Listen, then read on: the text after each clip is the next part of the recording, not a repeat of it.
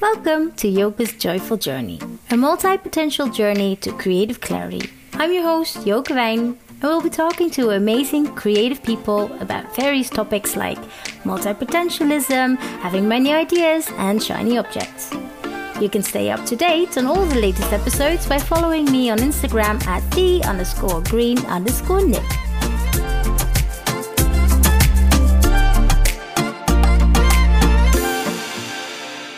Everybody, thank you for listening. Today we will be talking to Tara Leslie, fine artist and creative coach.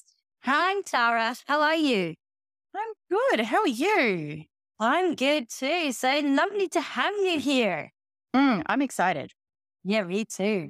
So tell us, who are you? What do you do? And do you have a big, scary, hairy goal? Well, as you know, my name's Tara. I come from Australia. Particularly, I'm living in Outback Australia right now, in a very small town. And I would say I am a mixed media fine artist and also a creative coach. And my big, hairy, scary goal is to live a creative life making the art I love whilst helping other artists to do the same. Oh, I love that. I got goosebumps when you said that. Oh, thank you. And how's that going with the big, scary, hairy goal? Yeah, look, as with anything, I think anything worthwhile takes time. So it's a slow burn, but I am currently in the process of creating a workshop to help blocked creatives reach creative unblock. So that's in the process and I'm building that as we speak. And I will be launching that February, March next year. Oh, how exciting. Yeah, really exciting. Could you give a little sneak preview of what that would entail? Oh, okay. So maybe I'll run through like some of the modules. So all up, it'll be like a 9-week course and it's not necessarily like a sit down and paint workshop, but it's more anyone who is creative can come to this workshop or has issues being blocked creatively, whether they're former writers or painters or musicians. You know, if they know they're struggling creatively, they can step into this workshop and I will help them move through all of the roadblocks we face when we're feeling creatively blocked. So, you know, like we learn about how to tackle perfectionism and leaning into being uncomfortable creatively, because I think perfectionism is the creativity killer.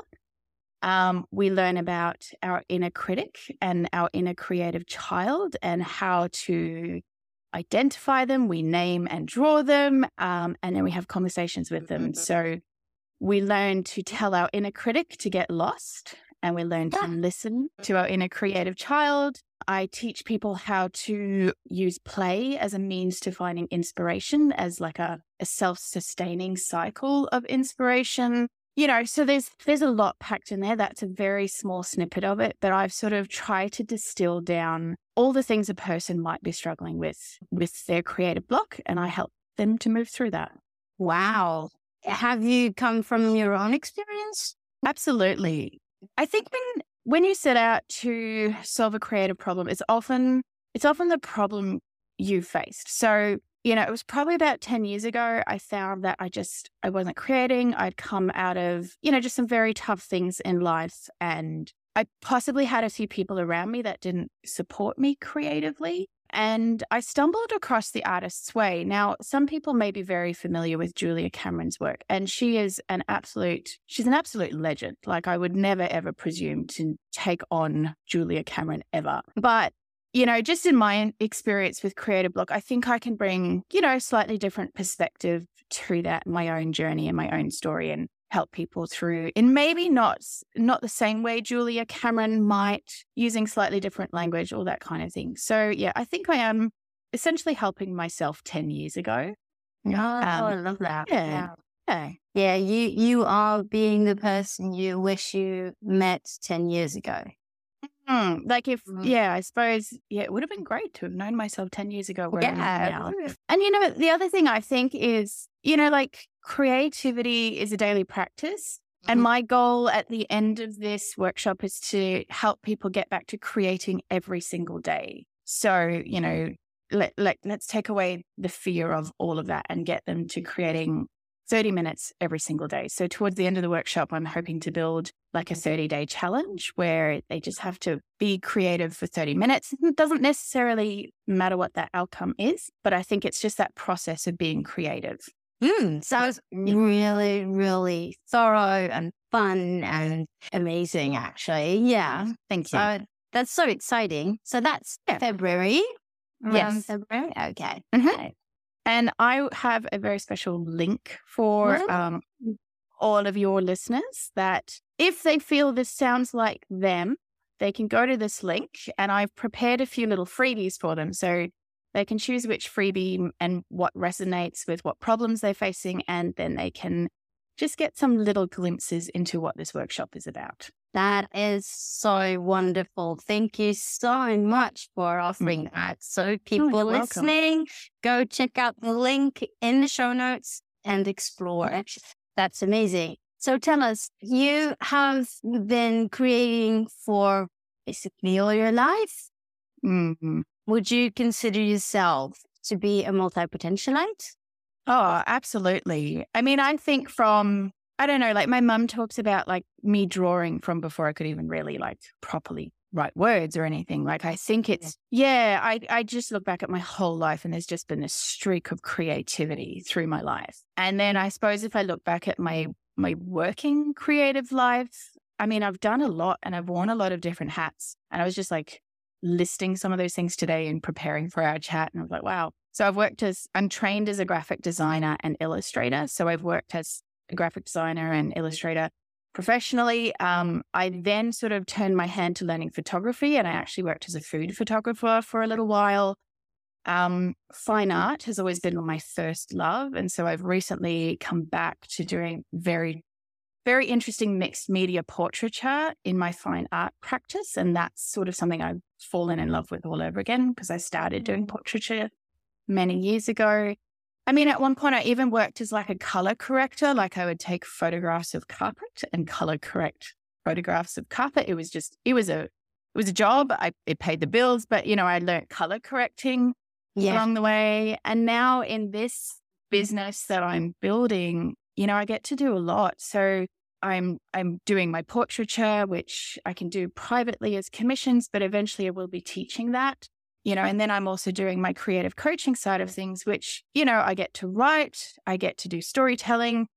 And recently I've sort of been teaching myself video editing because if you want to present these things, it often has to be in the medium of video now on social media. So I've sort of done this deep dive into video editing. So wow, this business I'm building gets to cover a lot of very interesting aspects. And I even pull in like my graphic design and my photography skills into all of that with showing this stuff online through social media.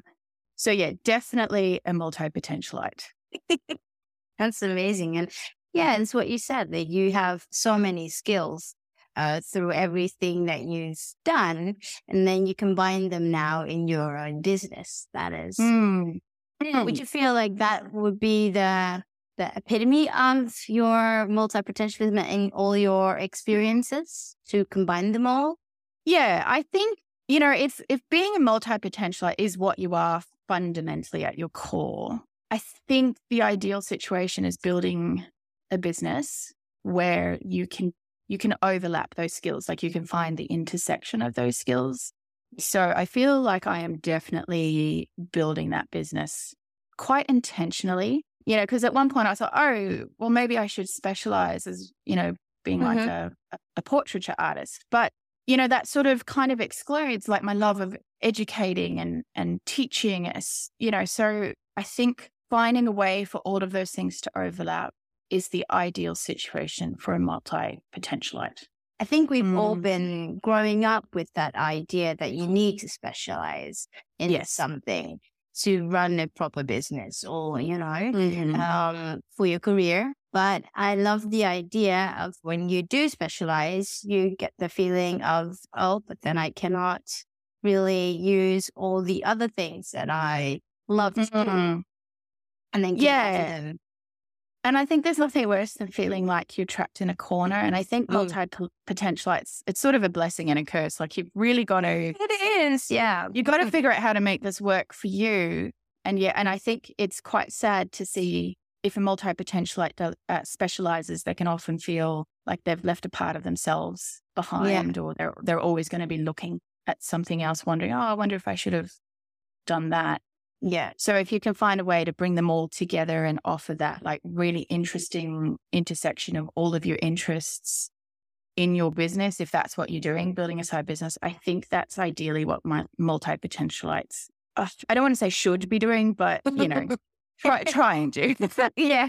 Have you had a feeling of being in that corner before you realized you were a multi-potentialite, or that this would be good to overlap all your interests? Have you had that experience of, oh, I'm now going into this direction only? And if you...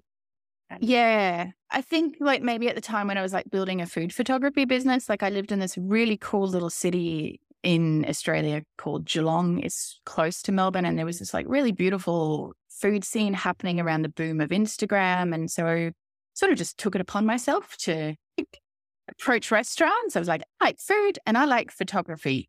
I sort of just started showing, you know, these really cool restaurants what I could do. And they're like, oh, yes, please, we need this. So, but I sort of then found myself just feeling like, oh, but what about my this? And what about that? And, you know, so I look at sort of my working life, and I feel like there's been lots of little side businesses that then sort of, you know, life changes, and then I sort of pursue something else. And I don't regret that at all, because I've learned so much. Like I taught myself photography, and I taught myself, at one point I was doing social media management for some of these restaurants. And, you know, so I've learned a lot, but actually now it's so interesting to see how this has all converged into this business that I'm building, and the way I can use everything I've learned right up until now. You're happy? Yeah. Look, I think you've got to understand that building anything is a slow burn. So now that I've truly understood that these things take time, it's not going to happen overnight. Because I think sometimes as a multi-potentialite, you want to see this project suddenly succeed very quickly. I've now understood that the slow burn and giving myself at least 5 to 10 years for all of this to really fall into place has really shifted my attitude. And now I'm not burning myself out and wearing myself out. And I'm just happy ticking along, working towards, you know, these goalposts that I've set. So I think that shift in attitude has meant I'm a lot happier now with what I'm doing. Oh, I'm so happy to hear that. I get goosebumps again. It's amazing how you managed to get that difference in mindset. Yeah, I think that's one of the biggest things I would say to any multi-potentialite. If you found a way to utilize the way everything overlaps, just be patient with it. Because when you are doing several things, it takes a long time, and you've got to learn. Sometimes you've got to learn technology, you've got to learn technique, you've got to learn a lot of skills. So don't expect it to happen tomorrow. Just be very patient and be okay with the slow burn. And I think that was a huge shift for me mentally. So if you have so many ideas and you're doing so many things, how do you deal with those? Like, do you have like a wave of ideas coming, or is it also a slow burn of ideas? Well, I'm going to take a slight tangent to answer this question, because I've thought about this. At the beginning of this year, I actually got a diagnosis of having ADHD. Now, my theory is that a lot of ADHDers will find themselves in the category of multi-potentialite. And I think with the ADHD brain comes a very interesting cycle. So ADHD brains, or let's say ADHD / multi-potentialite brains, and my theory is that they're actually very much the same person in many instances, not all instances, but many. You know, we have these like amazing ideas, like we're such creative thinkers, and we have some very interesting takes on things. And then we sort of get like, oh my gosh, I've got to just do this idea. And, you know, and then like we go into this fervor, and you don't see us for a week because we're you know, we're pursuing this idea. And essentially that actually comes down to as ADHDers, we lack stimulation and we lack dopamine.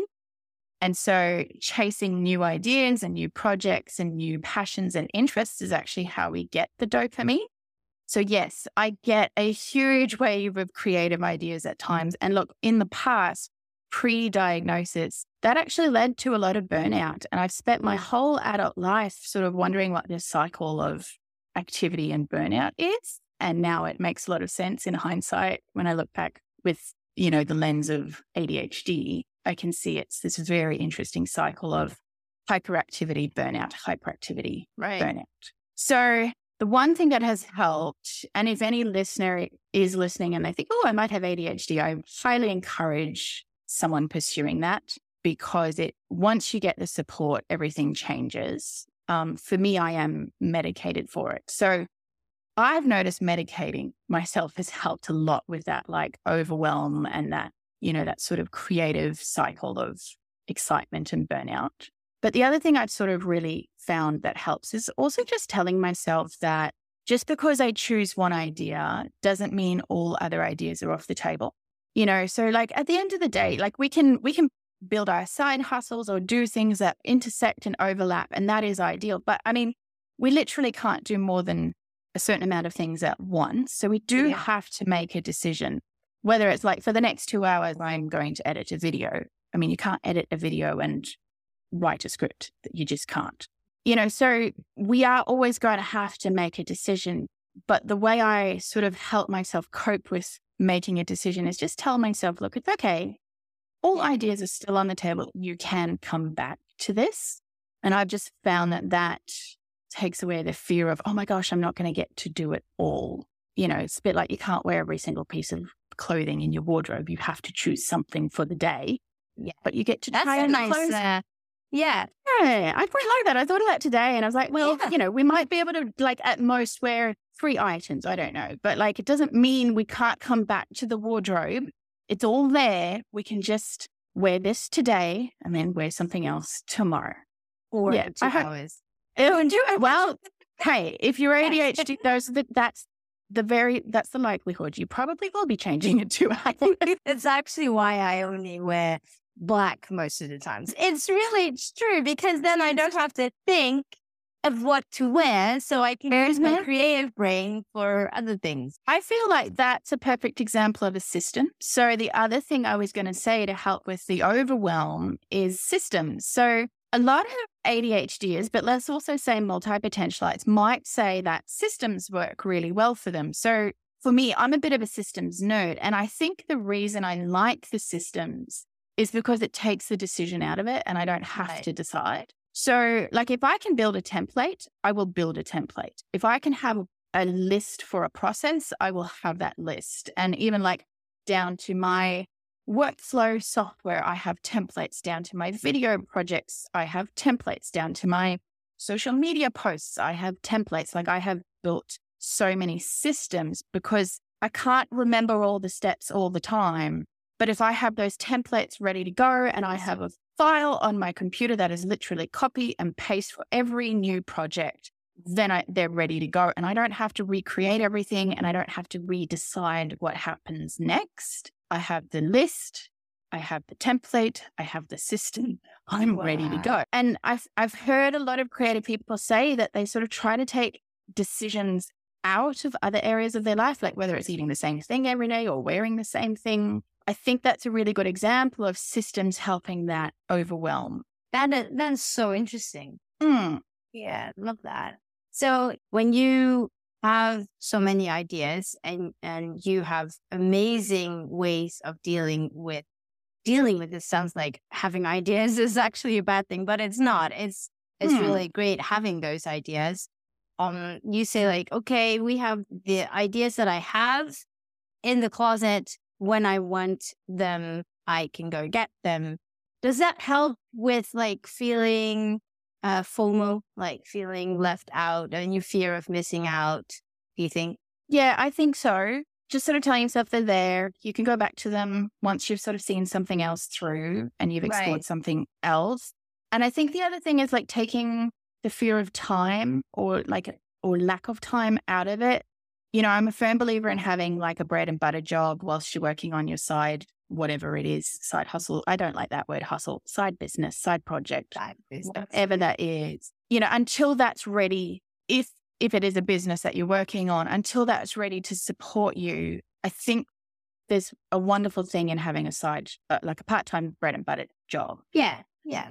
And that sort of takes that time factor out of it. I mean, we should always have some sort of time sensitive goals, but also just telling myself there's time. Like I've got time for this. Even if it's like I can get back to this in, a month or once I've seen through this really big creative project, like at the moment for me, it's my workshop. And I know that's going to take me probably right up until April, May next year. Mm-hmm. But that's okay because I know after April, May, I'm going to give myself like 2 to 3 months of time off and I'm going to spend some time painting because I just am not able to paint right now. I just go, it's okay. Like there is time. I think we feel so pressured by time and maybe if we can just take that out of it. Yeah. Again, I think that helps.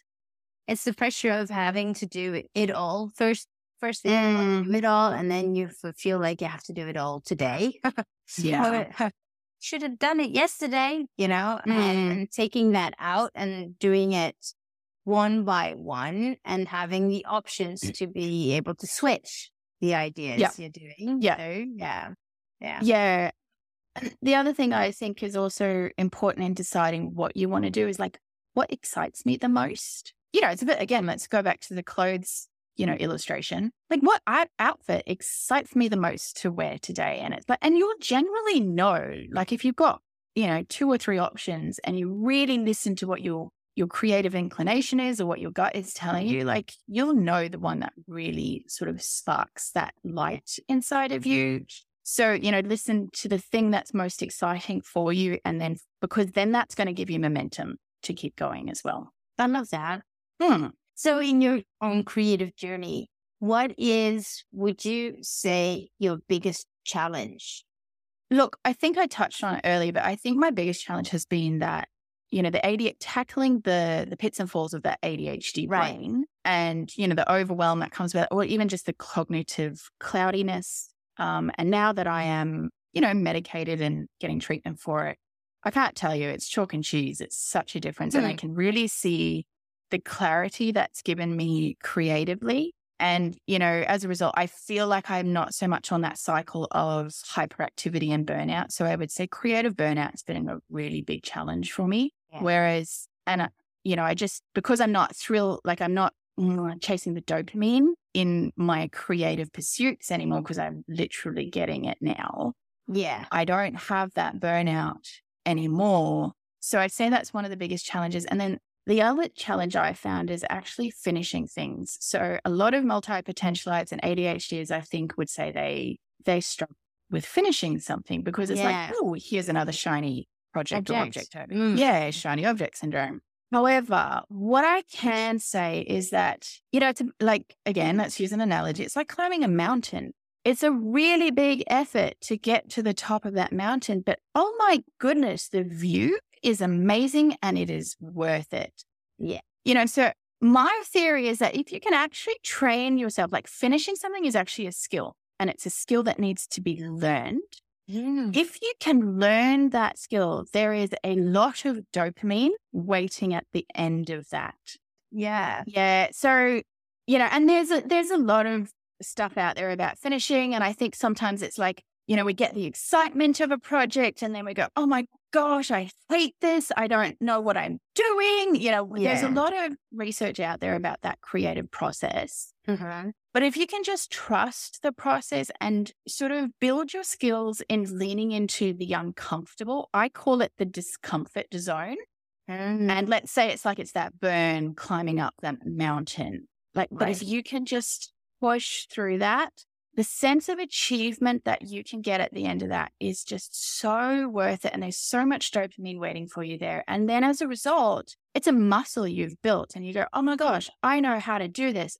And then you learn to trust yourself. Like you can rely on you seeing through a project because you've done it once. You can do it again. Yeah. So I'd say really learning that's been a challenge to learn. And it's only in the last few years, I feel like I've really learned that. And I would, put the challenge out there to any multi-potentialite who struggles with finishing something. Just push through it, lean into it, being uncomfortable, finish it, and just see how you feel at the end of it. That's so cool. Yeah. So we talked about shiny objects or shiny project syndrome. you also felt like imposter syndrome? Yeah. Yeah. Sorry. A lot. I think, look, not so much in my fine art practice, because I feel like I've got to a level of skill that I think the work speaks for itself. And I really spent a lot of time developing my own style and my own technique. It's a very unique methodology. And I think because they're mixed media portraits, so like the portraits themselves are very fine and very realistic, but then I use all sorts of very interesting mixed media elements around the portraits. And, if people want to check out my website and see the work I do, I think they'll understand what I mean. Your work is amazing. So thank you. Yeah, it's gorgeous. Yeah. So, like I spent a long time working out that methodology, but with the creative coaching, I've done this process myself, but now I have to prove that I can take other people through this process. Yes. And you can, because you're amazing. Thank you. Well, hopefully, like if I'm leading, myself 10 years ago through this, then I can bring anyone else through this. Yeah, exactly. So cool. So where can people find you? Well, I'll give you all the details below, but, I'm on Instagram and I am in the infancy of building a community and a channel on YouTube. Ooh. And leading up to the launch of my workshop, I am going to be sharing some very interesting videos about the inner critic and, facing fear of the blank page and finding inspiration. So check out, my YouTube video and subscribe, and those will be coming out, in a little while. And you can find my website at taraleslie, LESLIE.com, and you'll see all the things over there too. That's so cool.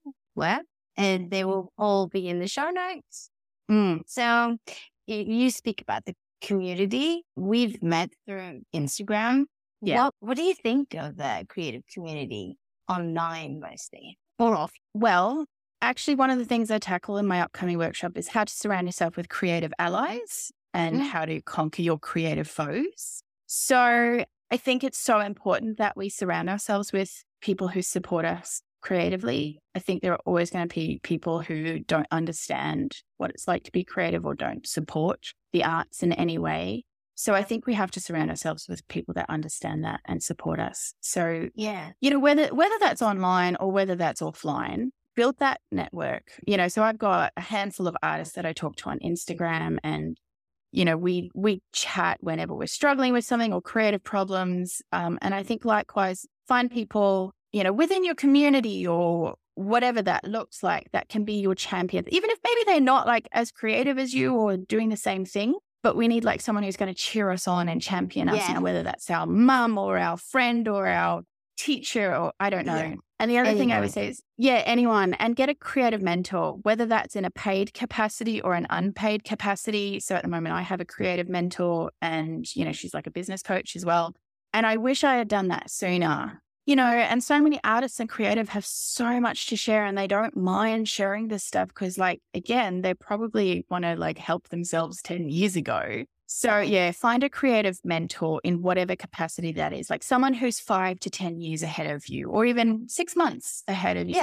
And just say, hey, look, I need a mentor, or I just want someone who can help me. And, I suspect maybe you've been through some things that I have. So definitely surround yourself with creative friends and creative allies as well. Yeah, it's good to be surrounded by people and have guidance where you would like to have guidance. And sometimes you don't even know that you want the guidance or that you need it. Mm-hmm. Yeah, I agree with that. Sometimes it's hard to say, okay, I actually need help, or, it's not easy for everybody to do. Yeah, and that's probably where there's a bit of an intersection of mental health and creative health as well. I think our mental health feeds into our creative health and vice versa. I actually firmly believe that creative people have to be creative. Otherwise, it's actually really dangerous. Like, it's not good for them to not be creative. Yes. So, I think, reaching out to people on both fronts for mental health and creative health is really important. Yeah, I totally agree. I love that you're mentioning that. So, do you have a quote for us? Yes, I actually have two because, being multi-potential, I couldn't decide. So a little while ago, I found myself saying, we can do hard things if we remain gently consistent. So it's like, it's again coming back to that whole just chipping away at something and keep on keeping on with it, but with sort of a gentleness to it, gentle consistency. And the other thing I find creatives often need to hear is lean into the unfamiliar until it becomes familiar. Ooh. Yeah. So that's all about leaning into feeling uncomfortable and a little bit like, oh, I don't know what I'm doing and I don't like it. And, just taking that perfectionism out of it, lean into it, and eventually you will know what you're doing. It just takes time. Thank you so much. You are so welcome. It's been such a joy to have this chat. It has been. Everybody, go check out the show notes. And if you want to get creative with the quotes, because they are amazing, you don't have to choose. You can do them both. We would love to see that. And as Tara said, she has amazing freebies. I've had a sneak peek at them and they are wonderful. So go check that out. Tara, thank you so much for being here. It was wonderful. Thank you, okay. We will see each other soon. Yes, we will. All right. Bye. Bye. I hope you enjoyed this episode of Joke's Joyful Journey. If you loved this episode as much as I did, head on over and rate and subscribe so you never miss an episode. I can't wait to hang out with you again soon.